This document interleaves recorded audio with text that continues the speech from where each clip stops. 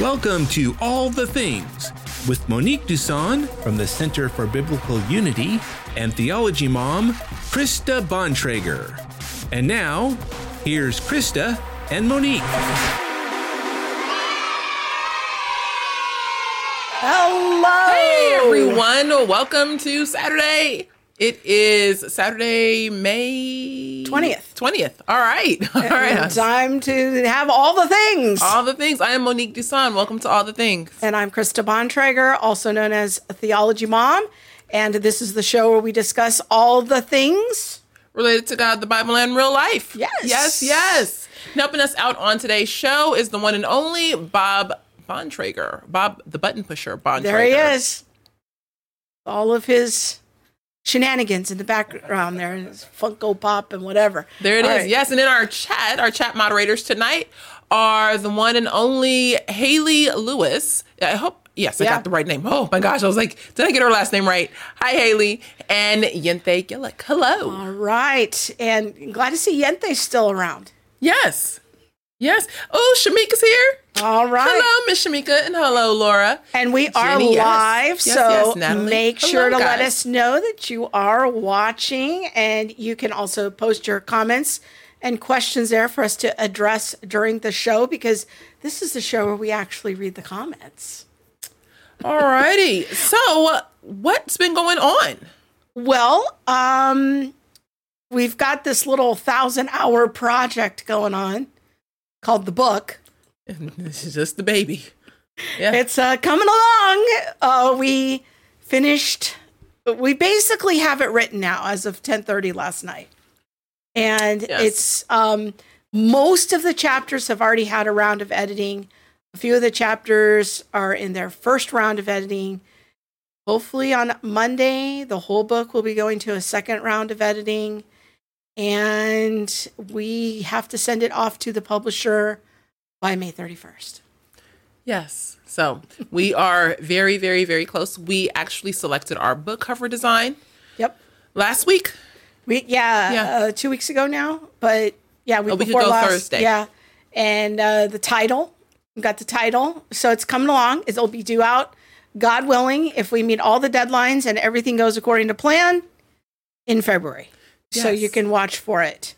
And what are you going to say? I was going to say, please pray for us as please. we are in the middle of all of the things with the book. We could definitely use your prayers for wisdom, making sure that all the right pieces are in the book. There's a lot to cover. And there's so many things that we're like, oh, I got to cut this out for the word count. We're not covering this. We're not covering that. It's so hard. But we really want to cover it all. Yeah. Yes. Yeah. So please pray for us. We'd appreciate it. Now, this show is brought to you by our friends at Impact 360, the Center for Biblical Unity. Thank you to all our donors who give every month and all the time for that. The Theology Mom podcast and Family 210 clothing. So our design tonight is one that I did, the All Shades Are Beautiful design based on Psalm 139 verses 13 and 14. Yes. And comes in men's, women's, and kid sizes. Yeah. It's cute. So go check it out at family210.com.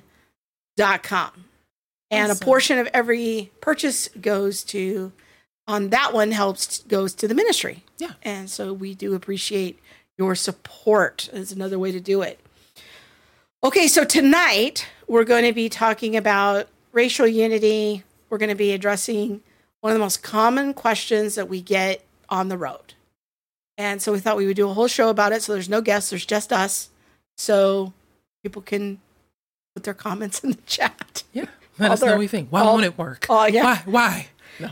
Because I think when we go out on the road, like the part of our model that people generally understand is the gospel. Okay, Monique, the gospel unifies us. Okay, I could see some Bible verses here. But then there's the big but. But how do we do this? Or Or how do we become unified with the person who's not a Christian? I really want to be, have this unity that you're talking about with my non-Christian neighbor who, But if it's based on the gospel, how do I do that? Yeah, That's a mess. You got to have some first starting points, people. Yeah. So we're going to really focus on this whole question of how to walk in unity. So we're not going to lay the foundation for our unity tonight. We're going to make an assumption that people kind of understand some basics of the gospel. And if you don't, there's some people on the chat who can help you. Yes. But I would definitely say, like, if you have a Bible, read John 17, Ephesians, the whole book of Ephesians. We're going to look at Ephesians 4 in particular a little later in the show, but I thought this was a good way to kick this off as timely topic. I saw an article in the LA Times this week about two women, and now I had never heard of these women. I think I vaguely heard of the situation that went viral that involved them. So it's a story here Bob's going to put up on the screen, and people can go check it out in the LA Times. A black woman and a white woman went viral fighting racism. Then they stopped speaking to each other. That's unfortunate. Yes. So this is a long article, and we're not here. This article is extremely It's long. a lot of scrolls. You're going to be scrolling a while. A very long time. It's interesting, though. What struck me about it is the idea of when you don't have a strong foundation for unity, it can degenerate. Well, let's talk about the gist of the story. Okay, that's good. So the gist of the story is that in 2018, these two women were sitting in a Starbucks, and you might be familiar with the situation that happened in a Starbucks out in Philadelphia, where there were two black men, and one of them asked to use the restroom, and the barista, who was a young white girl, called the police on them. The men were arrested. These two women did not know each other back in 2018, but they filmed, one of them or both of them separately maybe filmed the interaction between the men and the police, the men being taken away, and they were very upset about this. Well, they kept in contact, and somehow through this process of sparking up a friendship and all that, they started a nonprofit or some kind of organization that then went and spoke out against racism and, black to white issues or white to black issues and things like that. I believe they even did some DEI stuff. Their organization, really blew up. They had like 500,000 followers. Can you imagine 500,000 followers? It's crazy, I know. They were on Red Table Talk with Jada Pinkett Smith. They did a lot of interviews. Well, la-di-da, time passes, and from what the article says, now I can only go by what the article says, and you can look up the article. I can't, speak to these women's feelings and what really happened and what didn't happen. But what the article states is that the white woman then started to participate in microaggressions, and the black woman didn't really appreciate that, even saying that, her story or her racial trauma is now being exploited. And so through a series of events, they ended up not speaking. The black woman took over the organization, and la-di-da, there went history. It ended kind of ugly. It ended kind of ugly. Yeah. And so what you brought when you sent this to me and said, hey, maybe this can be like the opening for the conversation, it was, why doesn't, or what happened here? What happened that the friendship went awry? You have a black woman, white woman, kind of similar to us, I guess, talking about race and racism. Doing trainings. Except they're doing it different. And I think that's the crux of what we're saying. That's the crux of, when we go out and we do trainings, it's that the gospel really offers a better hope and a different foundation. So my question, even in reading this article, and I would encourage you to go and look at that article. My question is, I wonder what their operating assumptions were about one another, and I wonder what their foundation was. So important. Because what your foundation is will also determine your operating assumptions about somebody else. And that's the thing, is that, as you've pointed out many times, when you don't have a shared foundation, the messiness of life, relationships, sin, difficulty can easily take over. Mm-hmm. And I'm not sure that it's always going to be enough to hang on to the relationship or the business, just simply because it's hard. It is hard. What we do is hard. One of the things that I think, before we even, go down this whole path, what I think is very interesting is that Krista and I have an understanding. We had this understanding, from the moment we started CFBU, is that if it looks like the ministry is getting in the way of the relationship, we're going to have to let one go. And we're not going to let go of the relationship. We're going to fight for each other. And so if we're going to fight for each other, that could mean this here is getting in the way. But I don't believe that God would design us to allow, a ministry to be able to get in between the relationship. Like, we're called to family, we're called to each other. And so I think that their foundation was different. Yeah. It is hard. It is very hard. Even with that foundation, it is still different in the grind of the day to day to hang on to things. But I don't know if that's a racial issue. I think that that's, a human issue just to hang on, in any relationship. So, well, let's kind of talk a little bit more and unpack, the differences in their approach based on what it says in the article and our approach. Sure. I want to start by talking about, there's some language in the article that makes me think they've been influenced by what we call antiracism, diversity, equity, and inclusion principles. The Christian version of this we might call racial reconciliation. Yeah. People outside the church don't tend to use that kind of language. Racial reconciliation. Yeah, no, not it really. tends to be the Christianized version of antiracism. But, even in the Your Christian brothers and sisters recommend Robin DeAngelo. Yeah. But even in the Christian version, I think that there's some things that we could agree on early on in our relationship when you were still kind of holding that framework. Is you would agree that I was a Christian, you were a Christian, we were sisters in the Lord. There was something, basic to who we were that we held in common, regardless of our backgrounds. But you always seem to be right. I'm just playing. That was funny for me. I'm sorry. Yeah. But you always seem to also kind of have this thing that would show up in our conversations that made me feel like, well, there's something more that I need to do in order for us to really get to unity. There was a basic kind of unity of being sisters in the Lord, but there was something more. Deny your privilege. That I was supposed to do. Reject your whiteness. Some of these works. Now, talk to us a little bit about that. I think part of it, and I don't want to... Was I imagining that was in the back of your mind? No, I think that in the racial reconciliation model, you generally have a conversation about a table and getting people to the table. And at this table, there is a space for listening and listening to the pains of people of color, listening to... Oh, yes, the table. You're always telling me to get to the table. I'm going to need you to calm down. Okay, thanks. Bob's trying not to laugh. But bringing people to the table. And so the tables is this really beautiful setup because you even read about the table. What is it in Revelation? Like you read about the marriage supper of the Lamb. Yeah. So you have the big table. Everybody wants to come to the table. But at our table, at this table, you also need to listen. You need to create space for other people. You? You white people? Yes. What about you?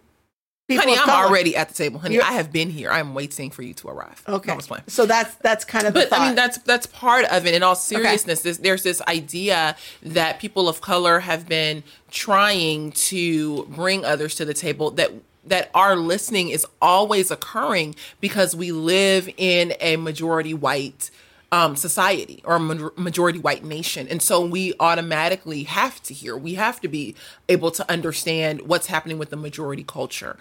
As the majority, though, there's question as to whether or not white people understand the experiences of people of color, the heartache, the pain, the trauma of people of color. I am not saying that I agree with this. I'm just explaining parts of the pieces for this model. Yeah. And so bringing people together to have true reconciliation, understanding, your participation in things like whiteness or systemic racism or like white superiority or things like that, and how that can happen even without you knowing it. So there's this table motif. So I need to be in a learning mode. Yeah. So I get to the table and I'm going to be learning and listening. Let me give a example. Okay. So there's a ministry called Be the Bridge. They are a racial reconciliation model and ministry. And so what happens is that when you if you join their Facebook group, and this, I got kicked out of the table. But when you lost your place at the table, I lost my place at the table because I didn't agree. But when you join like their Facebook group, everyone has a period of time of just like sit here and observe, see what's going on, see how we do it. And then from there, the reconciling can begin of like asking questions or putting posts in the group and things like that. But at any moment, because white people are supposed to adopt a posture of listening and learning, a black person can say, white people aren't supposed to talk on this topic. So you could make a post and then you could say this BIPOC only. This post is for BIPOC, Black, Indigenous people of color only. And that the implied is white people should not comment and use. It's not implied, honey. That's overt. That we take up too much verbal space. Yes. And so we talk too much. Yeah. No, I'm just playing. So, I mean, that's a part of it though. So as a white person, there would be things that you would need to learn, to understand, to know, to do in order to be able to participate at this table. Okay. But that's part of that racial reconciliation for Christians anyway model. Antiracism would have something similar. Okay. And so these two ladies, their framework does, I agree, seem like it's built on an anti-racist kind of idea. Yeah. Even if they're not like fully embedded in it, I can't say that I don't know them. Yeah. But there was some language about microaggressions, and the goal of the company was to engage in decolonization, and there was some disagreement among them about that project. This is the kind of terms that lead us to think that they were engaged in anti-racism. And even like saying, you need to decolonize, whatever, your way of thinking, decolonize your attitude or way of being. Just even that alone, like when we come into Christ and we are, walking as sisters, it's not. We might need to decolonize our American way of thinking in regards to, church service or in regards to Christianity. But I'm not asking you to, I think the bigger issue is, how are we walking in sanctification with each other? Like, how are we walking so that we are, as iron sharpens iron, so that we are not, walking in sin with one another? You know what I mean? As opposed to this thought process of decolonization, how are we talking about sanctification? Yeah, and that's a really good kind of leading us to the critical point that I find when we're on the road that people have got to lay hold of in order to understand our model. Because what we are suggesting at the Center for Biblical Unity is that there are two models that are out there in the Christian space for how to talk about race and racism. The anti-racism, or we think the Christian version of anti-racism, is called the racial reconciliation model. We do not use the terminology or phraseology of racial reconciliation at the Center for Biblical Unity. Our model takes a different approach than the racial reconciliation model. So we would agree with our racial reconciliation fellow Christians that there is something that unites us in a foundational way, that we are brothers and sisters in the Lord. They would agree with us on that point. They just think that there's more work to be done in order to get to real unity. Yes. Would that be fair? I believe so. I believe that is fair. Like it's almost like a two-pronged approach. Like, we're united as brothers and sisters, but can we really be united in the physical? Okay. You know what I mean? There's work to be done. There's work to be done, even for you to understand who I am as a human person, because I have a different color skin. Okay.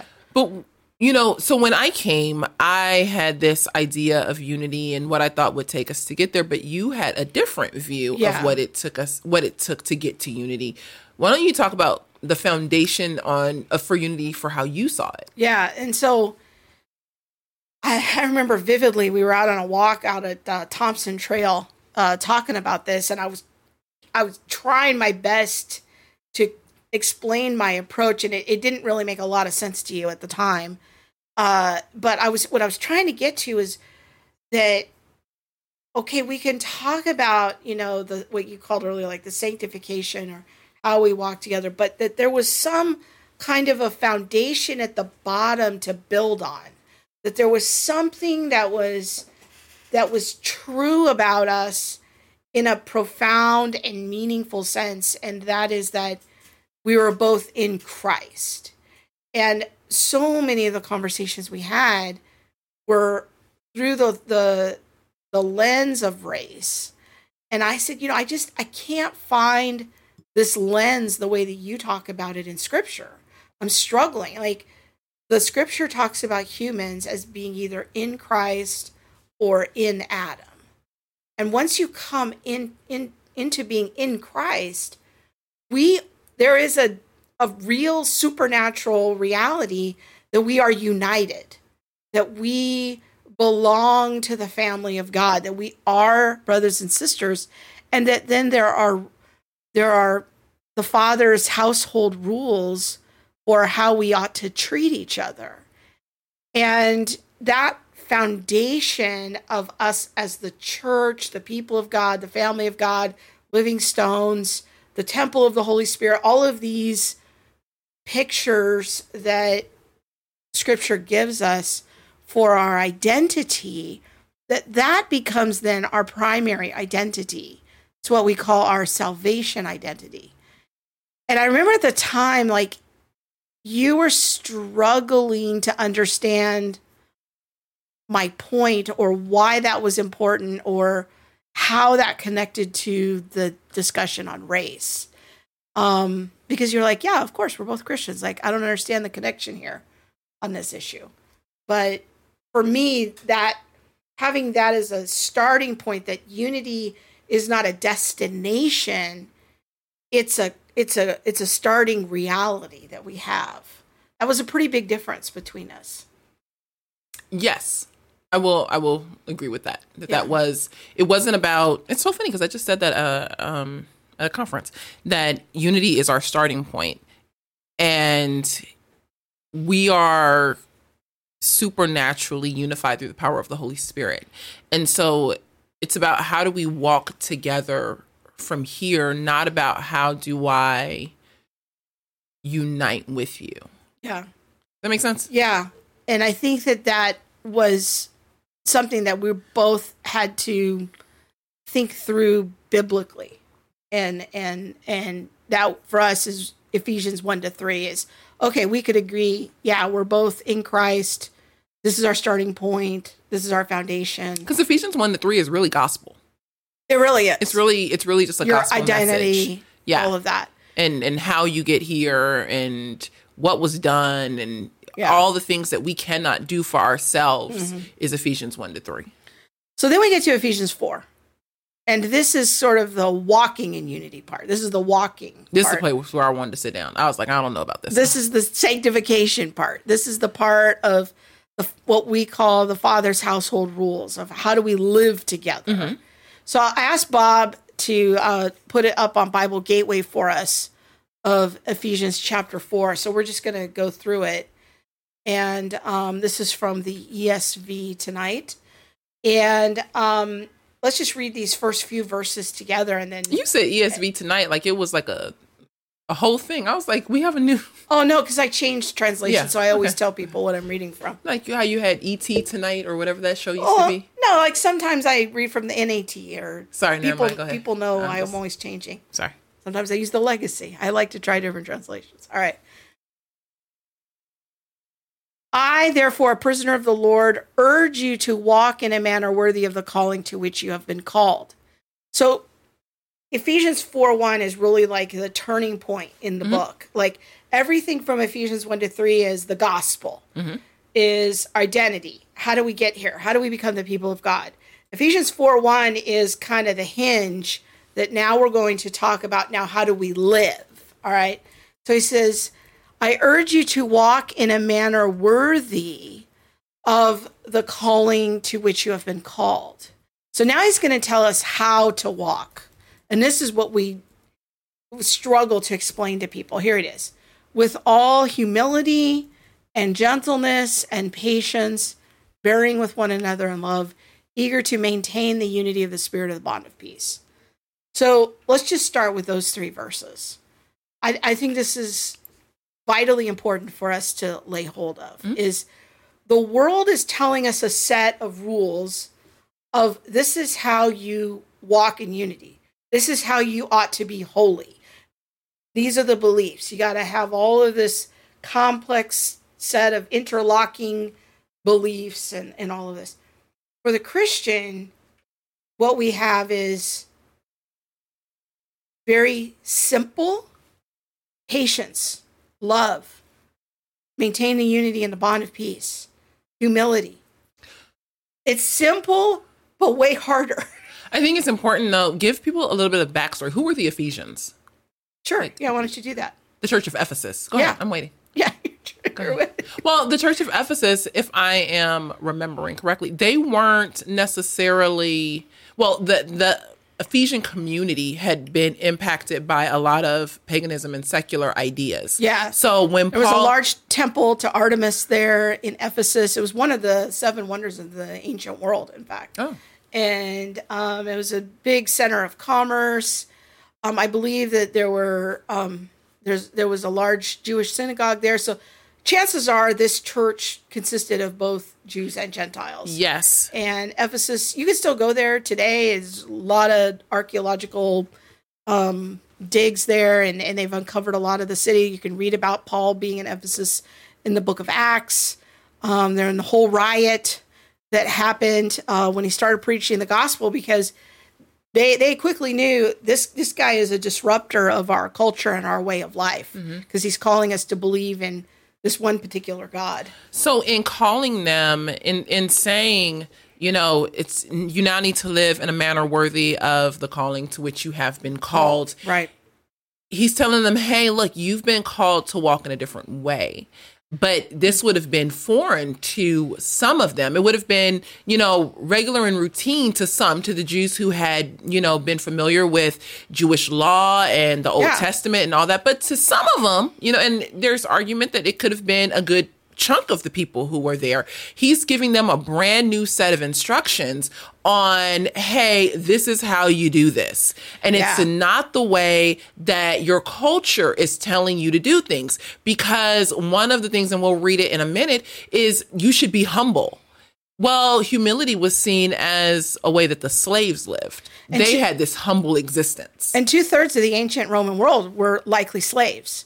So if you're telling a rich person to be humble, you're telling them to live like a slave. Paul repeatedly refers to himself as a slave for Christ. And so this would have been very countercultural and very offensive to some people in the congregation. But to tell them that they must maintain the unity of the Spirit implies that there was a unity that they had to maintain. They had to walk in it. Yes, because of what was done by the power of the Holy Spirit, read John 17. But now what Paul is doing is saying, hey, you Jew, and hey, you barbarian, you guys need to walk in unity together. You need to maintain what's been given to you.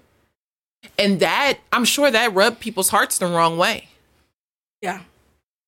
I'm sure it did, because and this is one of the points that you and I talked about very early on, is that what we noticed in Scripture is there's not commands of like, well, you Gentiles, you walk in humility. You work to keep the unity.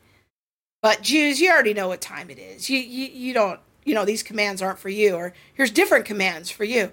It's everyone's responsibility to treat each other according to the Father's household rules. It's just like in a parent, you work with your children on this is how we're going to treat each other, and this is how we're going to talk to each other. This is how we're not going to talk to each other, and how we're not going to treat each other.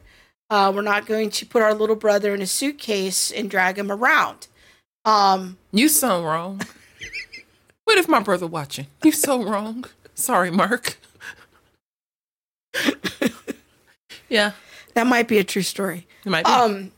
But I think that this is important because you had a lot of rules that I was supposed to do as a white person, and you had different rules for you. Yeah. Mine were a lot easier. This is how we walk in unity. And when we come to the Bible, we don't see that. So again, and this isn't really, and I mean, I did a whole, YouTube video on Be the Bridge, but it just makes me think about this because they are a Christian ministry that I think would be similar to ours, or they want to work toward unity, better unity, increased understanding. But they have 16 tips for white people. And some of the rules can Google that. You just Google it. It should be a free document, I think, online. It's a PDF. But some of those rules, just plainly put, I wouldn't abide by. I don't care what your color is.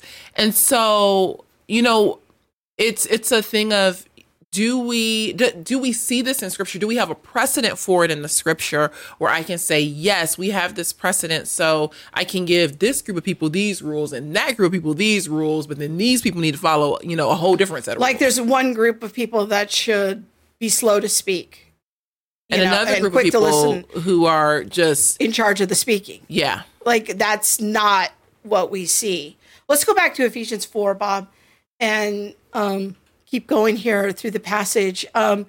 It says, eager to maintain the unity of the Spirit in the bond of peace. There is one body, one Spirit, just as you are called to the one hope that belongs to your call, one Lord, one faith, one baptism, one God and Father of all, who is over all and through all and in all. So this tells us very clearly, look, you are already unified. Unity is not a destination to be achieved, okay? Unity is a starting point of what Christ secured on the cross and what we walk into when we are adopted into his family. This is what we have got to get through our heads, is the difference between the identity, the indicative, the objectively true, I don't know, however you want to say it, versus the imperative, the commands, the household rules, the obedience. So one is the foundation, the identity, something is objectively true, versus, we can call it justification, we can call it the gospel, versus what's the structure that's built on top of that building the household of faith is then how we treat each other. I think that's really helpful and important because when you don't understand that, you can enter into legalism. Yes. And you can enter into, well, this is mine and you don't get to have it until you do these things. This is for us, but until you do X, Y, and Z, you can't really be a part of us. And who then, decides if you've done enough to become a part of us? And what if you mess up? Are you not a part of us? And so we don't want to create this legalism that says, or all of these like hedge laws or these surrounding, things that you have to do in order to truly keep God's command. So let's break that down a little bit more because what you're saying there is really important. Hey, I try. So let's define legalism. I define legalism as man-made laws that people try to bind our conscience to as if they are God's laws. You should be reading White Fragility. Yeah, that would be a man-made law. I swear it's in like 15 Thessalonians. Yeah. So legalism is not the same thing as obeying the law of Christ. Okay? It says in Matthew 28:19-20 to baptize people, go out into all of the world, preach the gospel, go to the nations, baptize them, and then teach them to obey all of Christ's commands. Okay? So obedience is not legalism. All right? Mm-hmm. Having patience and humility, being slow to speak, being slow to anger. This is not legalism. This is obedience, okay? So we've got to differentiate between God's laws, or what Monique and I call the Father's household rules, and these man-made Pharisaical hedge laws that this is an alternative system for this is how to be holy, okay? So if somebody is telling you white people can't speak, I can't find that in the Bible. So for me, that's an immediate red flag of that sounds like a social justice Pharisee hedge law, legalism, man-made, made up. And I think it's important to attach the, white people can't speak to something that is a biblical principle or biblical, yes, what I mean? So yes, it's like white people can't speak so that, Black people have the opportunity to, or white people can't speak so that you can now, exercise your listening. Right. Or in order for us to get to unity. And that's what holiness looks like.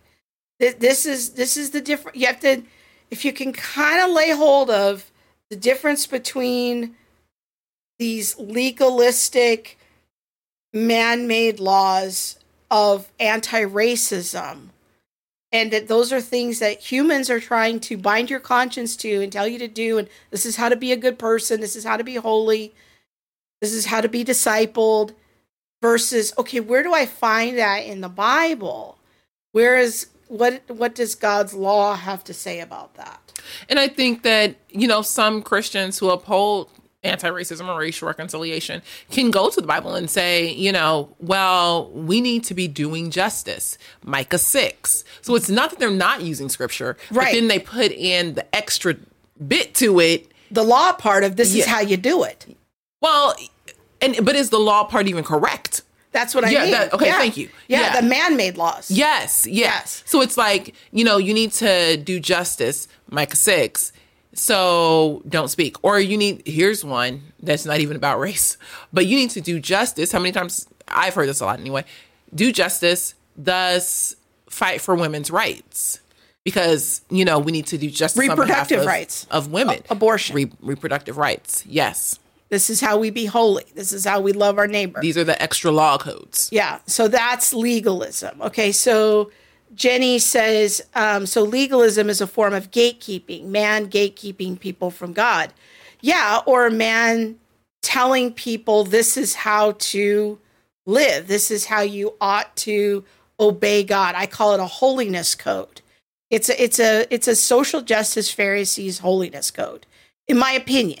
This is a shorthand way that I refer to a lot of these principles of anti-racism. Now, if I dug deep in the Bible, and I could probably find a couple of principles of anti-racism and say, like, okay, I can see that in the Bible. But overall, I think most of them are they're man-made principles. They don't have a scriptural warrant for them. And the end goal is also important. So where are these principles taking you? But that's a whole nother. All right, let's go back to Ephesians 4 and give some more examples. Continue. So scroll down, Bob. We're going to go to verse, let's see, verse 17. So here Paul describes the new life, and he's really comparing and contrasting here the life of the Christian versus the life of the non-Christian, and what some of those markers are. That the Gentiles, and he's using Gentiles here in the sense of, as a shorthand way to refer to people outside the covenant, people who are not Christians, to use our lingo. They have futility of their minds, darkened in their understanding, alienated from the life of God. Ignorance is in them. They have hardness of heart. They're callous. They've given themselves up to sensuality, greedy, to practice every kind of impurity. But this is not the way you learned Christ. So now he wants them to put off that old self through its deceitful desires and be renewed in the spirit of your minds and put on the new self created after the likeness of God in true righteousness and holiness. So part of coming into the Christian life is you come into the covenant. Okay, we're all now part of God's household, temple of the Holy Spirit, living stones, all of these things. And now that's the foundation where then we've put off the old self, put on the new self, and we are going to be renewed into the likeness of God. So it's a restoration of what was lost at Genesis 3. That is the Christian life. This is what Monique was calling earlier sanctification. That is the technical theological term for it. We call it walking. It's walking, and we get that term here from Ephesians 4, is how do we walk in our Christian life? How do we become more and more conformed to the image of Christ? How do we obey the Father's household rules? Well, here's how. Let's look at verse 25. Therefore, having put away falsehood, this is what we're not going to do in the Father's household. Let each of you speak truth with his neighbor. Now Paul is repeating here an Old Testament law. He's bringing something from the book of Exodus into the new covenant. Speak truth with his neighbor, for we are members of one another. I belong to you and you belong to me. But even the whole idea of truth in the racial reconciliation model, I don't want to interrupt. Sorry. Be angry and do not sin. So here's how we're going to live. We're not going to be angry and sin. We're going to resolve our disputes quickly. We're not going to let the sun go down on our anger, because this would give the opportunity to the devil for division, for something bad to happen in the relationship, to get in breakdown. Okay. Let the thief no longer steal, but rather let him labor, doing honest work with his own hands. Okay. Paul is bringing into the new covenant just a restatement of something that's throughout the Mosaic law of not stealing, not engaging in fraud, not engaging in theft. In that sense, there are no new laws here. Paul is simply broadening them and bringing them transculturally to the Gentiles into the new covenant, so that he may have something to share with anyone in need. Again, a restatement of a key principle from the Mosaic law. Let no corrupting talk come out of your mouths, only such as is good for building up, as fits the occasion, that it may give grace to those who hear. This is how we're going to talk to each other. We're going to be gracious with each other. We're going to have deference for each other. Do not grieve the Holy Spirit, by whom you were sealed for the day of redemption. Let all bitterness and wrath and anger and clamor and slander be put away from you, along with all malice. Be kind, tender-hearted, forgiving one another as God in Christ forgave you. This is how we walk in unity. And so I want to take this all the way back to the article we started with. Yes. And this is what I was saying about people. You have to have a foundation for your unity. Yes. What is the foundation? What is the way that you're going to go? What is going to be the directives or the principles that you stand on? How do you know when you're walking in unity, and what are the boundaries that keep your unity sealed in? When you don't have that, it's so easy for things to fall apart. It's so easy for us to walk away from each other. It's easy for me to be petty. It's easy for me to be petty anyway.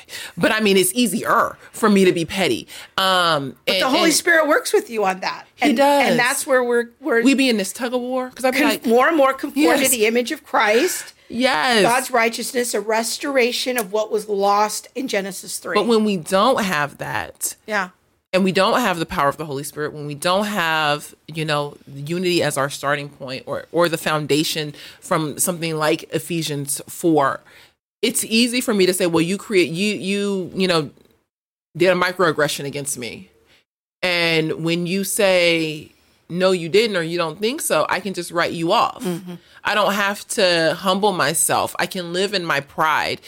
I truly believe that when Paul tells them in Ephesians about, being humble, it's because pride is the center, is always at the center of division. Oh, I would say 99.9% of the time, pride is at the center of division. Like something has gone wrong, and it usually involves our pride. We want our way. Somebody, somewhere in it wants their way. Absolutely. And I think that this is what is so important when I said earlier that God's law is simple but hard. Okay? Saying here, his God's law, the Father's household rules, however you want to say that, is that we are generous in our forgiveness. All right. That was toward the end there of Ephesians 4. This is how we walk. We are generous in our forgiveness. All right. That's very simple. It's not a complicated thing. It's a simple thing, but it's hard. This is what I mean when I say it's simple. I think it's simpler than anti-racism, but it's very hard. And this is why it's not surprising that people who don't have Christ as their foundation would fall out, would stop speaking to each other. Doesn't mean that every person who doesn't have Christ, every relationship without Christ will. Sure. But I definitely think it's easier because it's hard. It's hard for us. And we have Jesus. Like, it's hard. We see things most of the time eye to eye. We understand like walking in unity well and what the foundation must be. We understand, but I won't even talk about Krista and her pride. Okay. I'm not even going to talk about that. But me and my pride, like, I don't always want to ask for forgiveness. I don't always want to forgive. But these are the things that the scripture calls us to. Sometimes I just want to be left alone. But think of to me, some aspects of anti-racism are very simple. Read a book. That's simple. I don't have anything at stake over reading a book. I have a lot at stake over God's requirements for holiness, of being generous in forgiveness. Well, you might have a problem with reading a book depending on the book that they tell you to read. Yeah, but if I want to be a holy person and there's somebody that says this is the path to being holy, just read these books. Yeah. There's nothing at stake for me in that. That's easy. If I really want to be a good person, give money to BLM. What are the virtues that I need to do in order to follow the social justice holiness code? Well, look, if you want to follow the social justice holiness code and you handing out money to black people, I am your neighbor.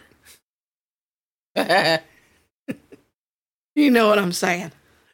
All right. We're going to come back in a minute. We're going to hear from our friends at Birmingham Theological Seminary. We're going to be back in 1 minute. And then we're going to hit your questions. And then we'll go to your questions. Impact 360. Yes. Wrong sponsor. We're going to hear from our friends at Impact 360. Then we're going to get your questions and comments. And so that'll give us a minute to read through the comments, and we'll come back with some answers and some continued conversation. So be sure to write those in the chat. We'll see you in 1 minute. I'd always heard in church, like, go and make disciples, and they'd always say that verse, and I'm like, I don't really know what that looks like at all. And then when I got here, they taught me like everything I was curious to know about, like progressive Christianity and how to talk to an atheist and how to go about witnessing to someone without it being overly preachy or insincere, and that helped me so much. It's just been such an awesome week, going through these questions and really diving into them, and not just with me, but other Christians. It's not like an individual thing, it's a together thing. We're really strengthening our relationship with the Lord personally, but also together. We have been given the greatest gift. We have been given life, and Propel has really made me realize once again how important it is to share that gift with the millions of people out there who don't have that gift that's just ripe for the taking. And once again, that's Impact 360. They still have some slots left in their summer camp for high school students. Yes. So go check that out. It's an awesome discipleship ministry. And Monique will be speaking there later in the summer. Yes. All right. You're going to be at Summit Ministries next week, speaking at their summer camp or their program or whatever they're doing right now. Yeah. So a week from today, you'll be there and we will not be here. Yes. Yes. Okay. right. Let's hit Jenny's question.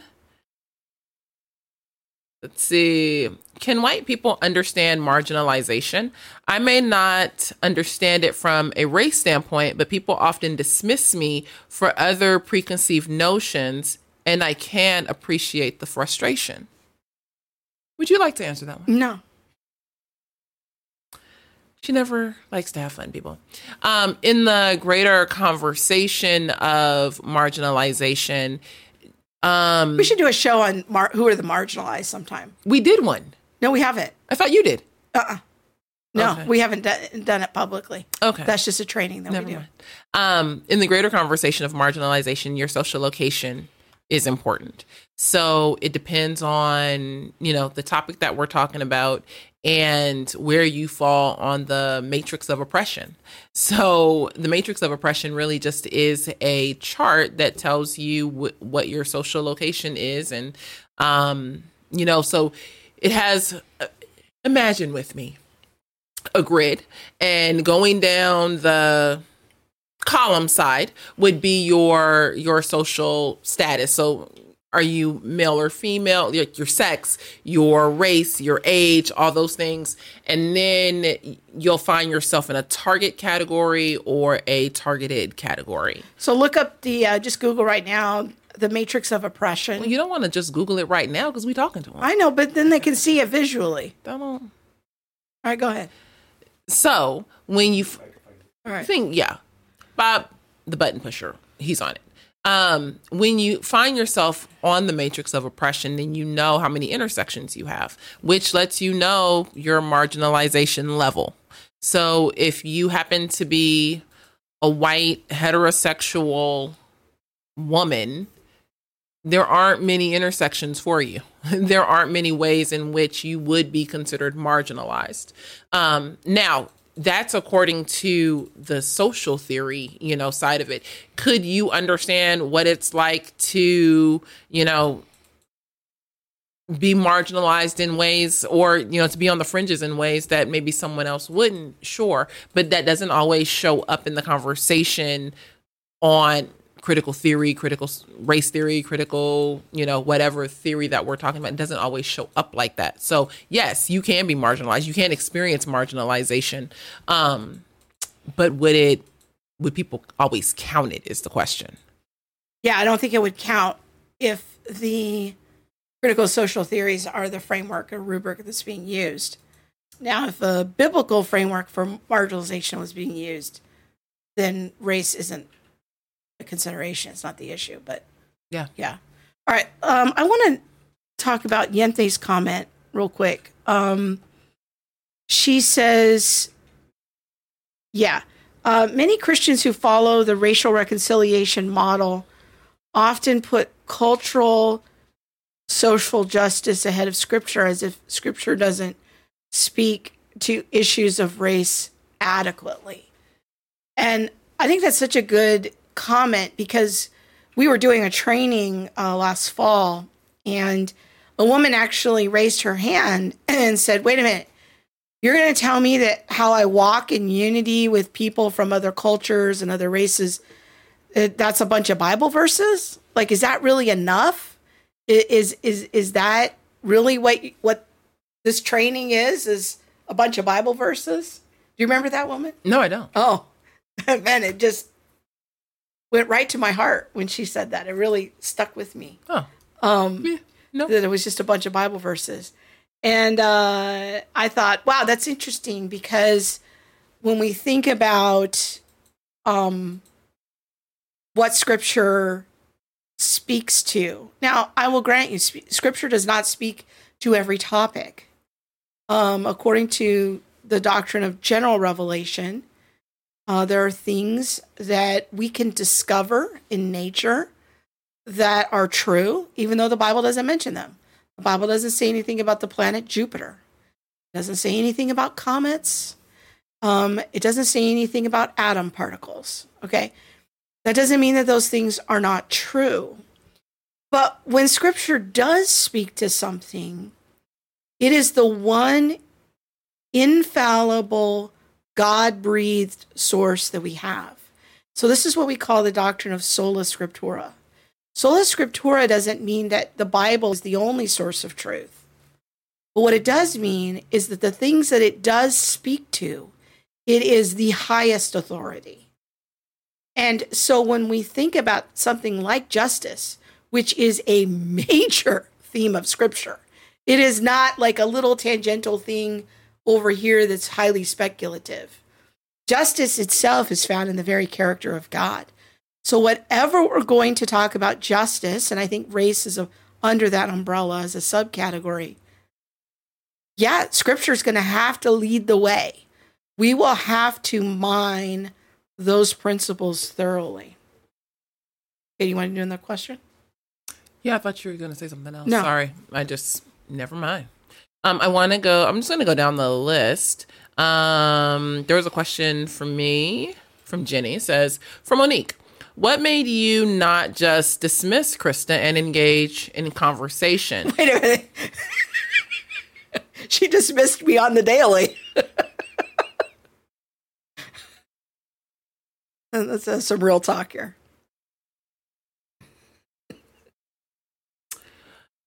What made you just not dismiss Krista and engage in conversation? Sounds a bit like you both realized you were having two different conversations, so tried to define terms, etc.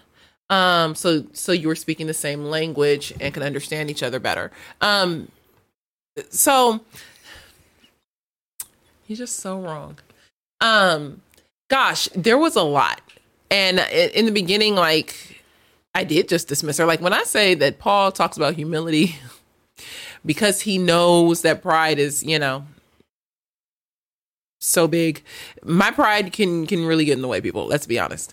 And I thought I was right a lot of the time. And I mean, but it wasn't even. We both thought we were right. Yeah. And we were both trying to persuade each other. And yes, we did spend a lot of energy trying to define our terms so that we could speak the same language. I don't think that, okay, so yes, that's all true. I think for me, what happened that persuaded me to see things more that way, like the way that I do now, more in line with the historic Christianity, is there were kind of certain things that happened along my journey as I was talking to Krista. So I had an intern come to work, and she, at her university, many of the Christian university. Yeah, it was a Christian university. And many of the students of color had protested at school and were demanding resignations. And they told white students they couldn't speak in class. Like, it was a lot of stuff.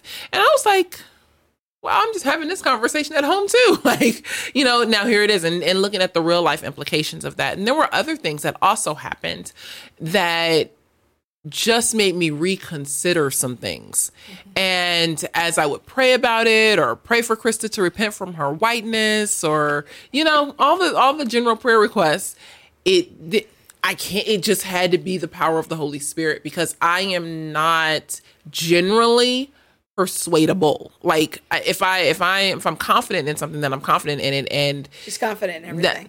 That's it. That's it.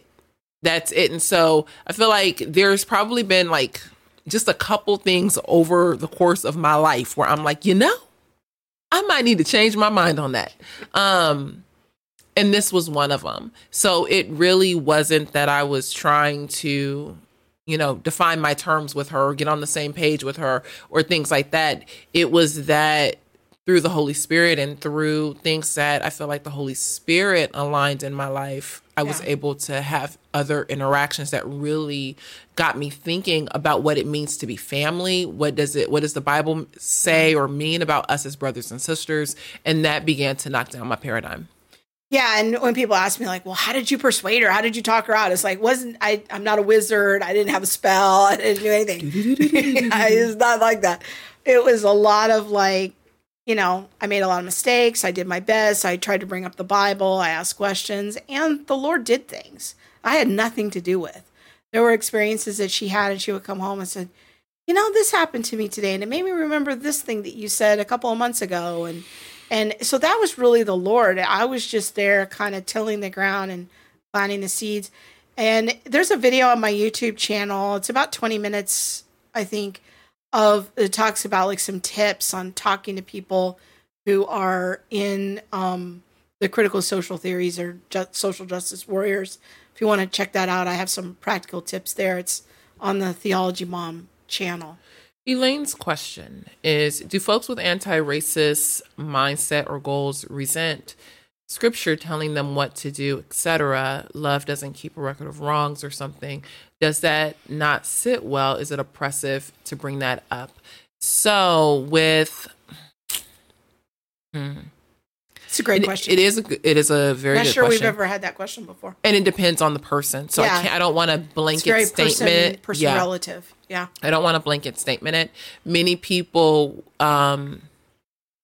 who uphold a lot of the critical social theories or lean more toward Marxism, I would say, would find issue with a lot of the, love your neighbor, be slow to speak.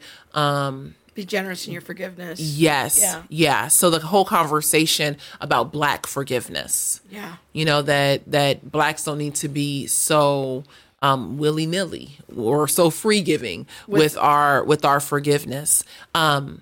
But, the farther you move away on the spectrum, Marxism has no respect or regard for God.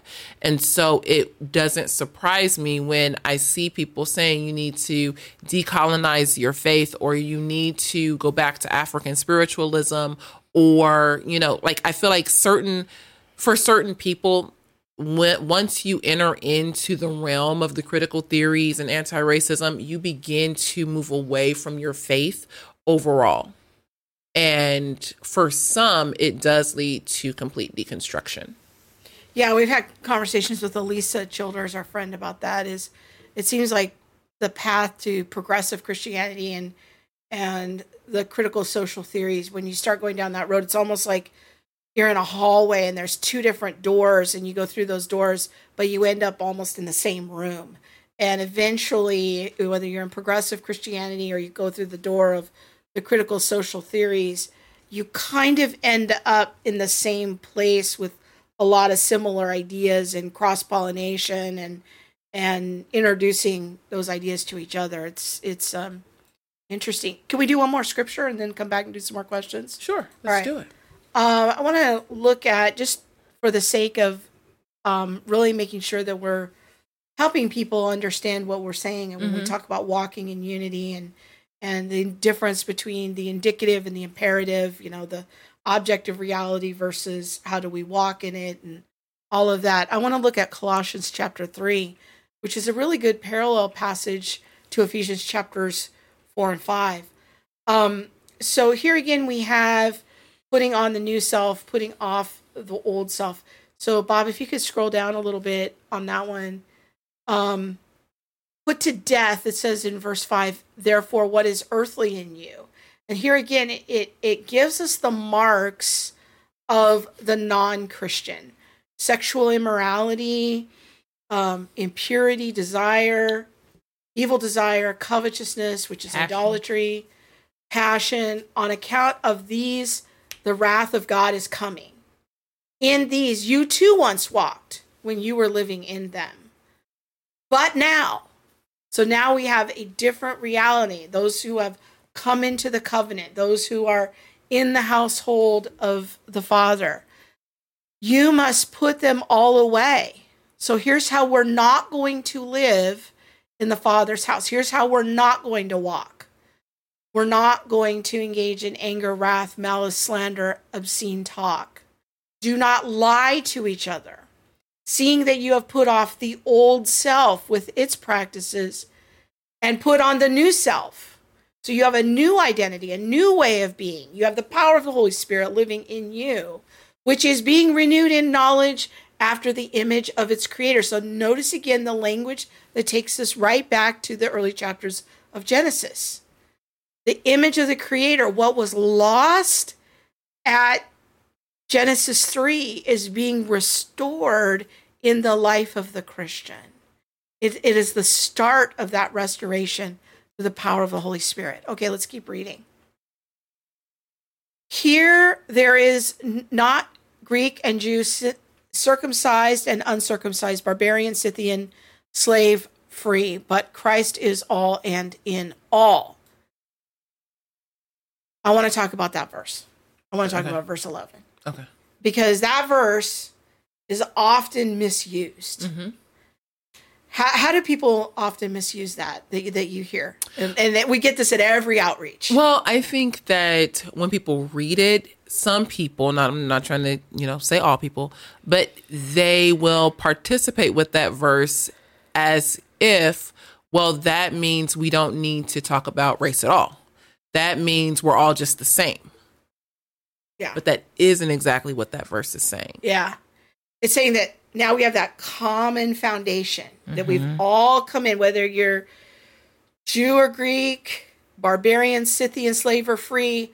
Now we're all in Christ. Okay. And that is our common foundation. That's our foundation. Our common identity. Yes.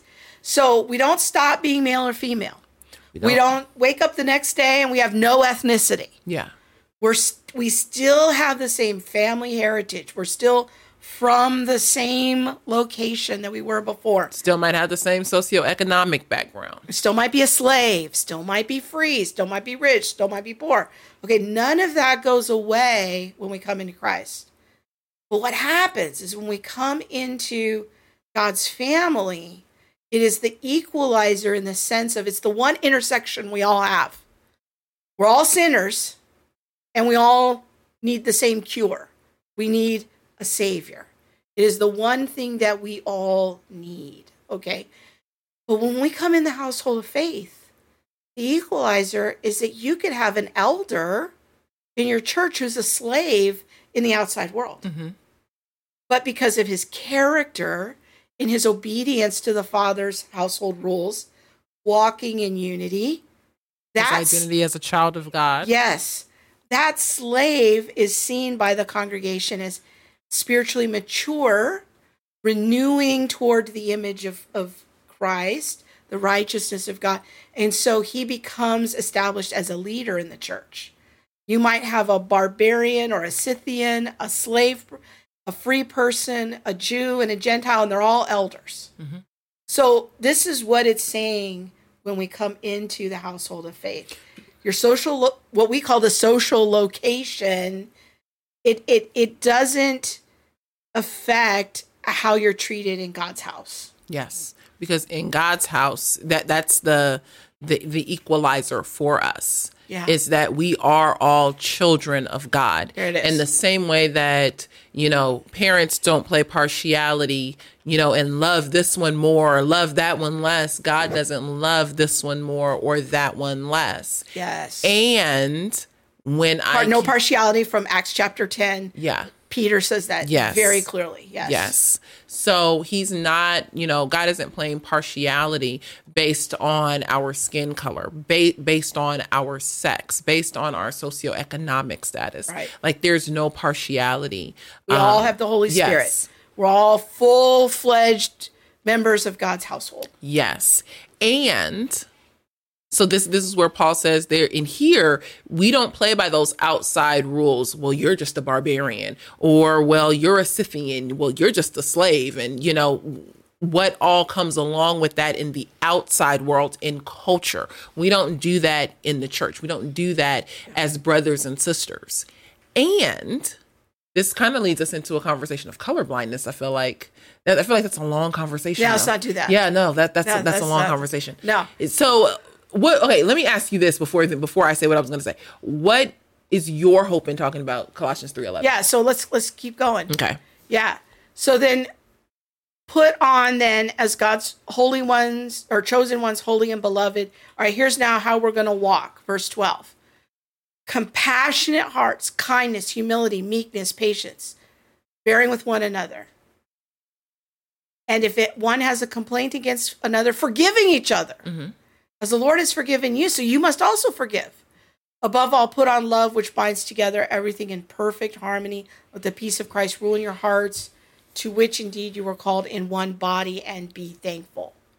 Okay, so this is how we walk. Again, simple, easy to understand, difficult to do. hard to be patient. Yes, because I like things now. So we ought to let the peace of Christ rule in our hearts, to which we are called in one body. Be thankful. Let the word of Christ dwell in you richly, teaching one another in all wisdom, singing psalms, hymns, spiritual songs with thankfulness in your hearts to God.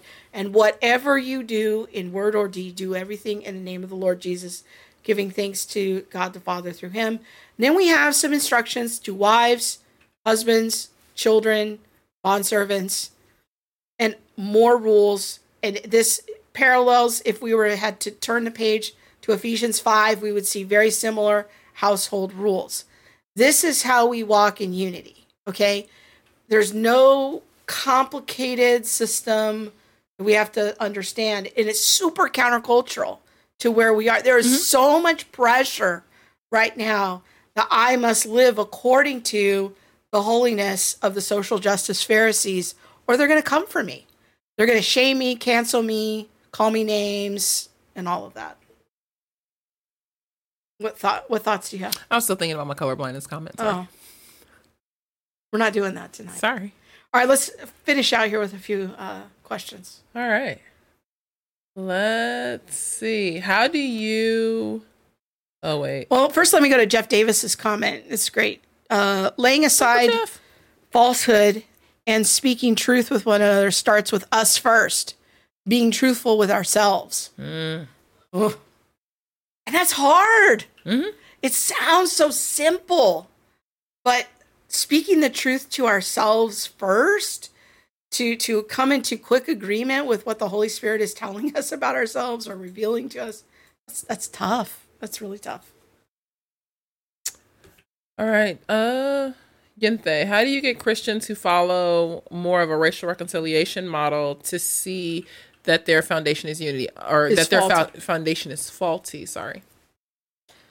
Oh, it's hard. I mean, to me, I could be wrong. I mean, maybe 5 years from now, I'll have a better answer to this question. Like, how do you get someone to change their mind? That's basically what you're asking me. And we get that question all the time.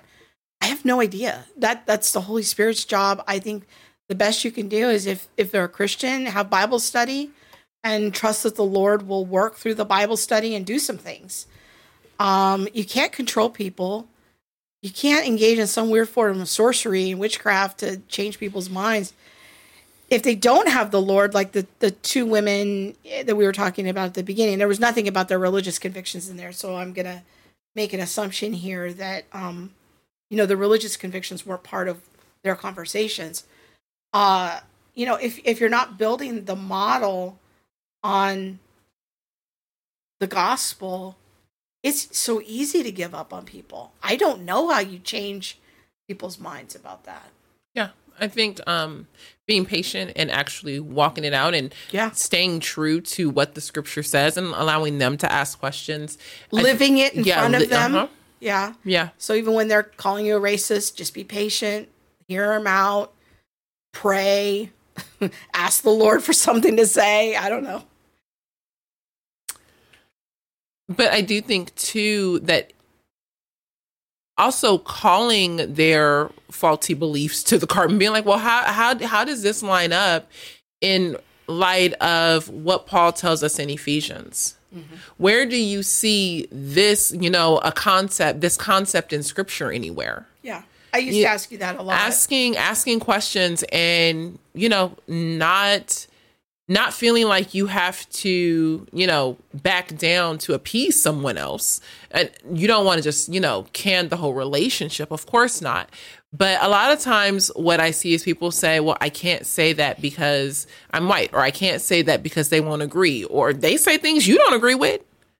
So, we all need to be adults. And if they are going to, be able to throw something out there, they should also be able to receive something and not feel, attacked and things like that. But that's a whole nother conversation, because a lot of times I feel like in this current culture, it's, you should be expected to take something, but then the person who throws it doesn't really want to receive it.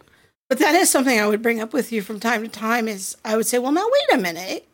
You're wanting to persuade me that you're correct. Don't I get a chance to try to persuade you to see my point of view? Like, isn't that what this is? Or am I just supposed to just receive all of your wisdom and everything you say and not question? I'm like, that's never going to work for me. Like, and I told Monique repeatedly, look, I am willing to consider your claims and I'm willing to get on the same page with you, but you're going to have to show me biblically in context where you're getting this idea.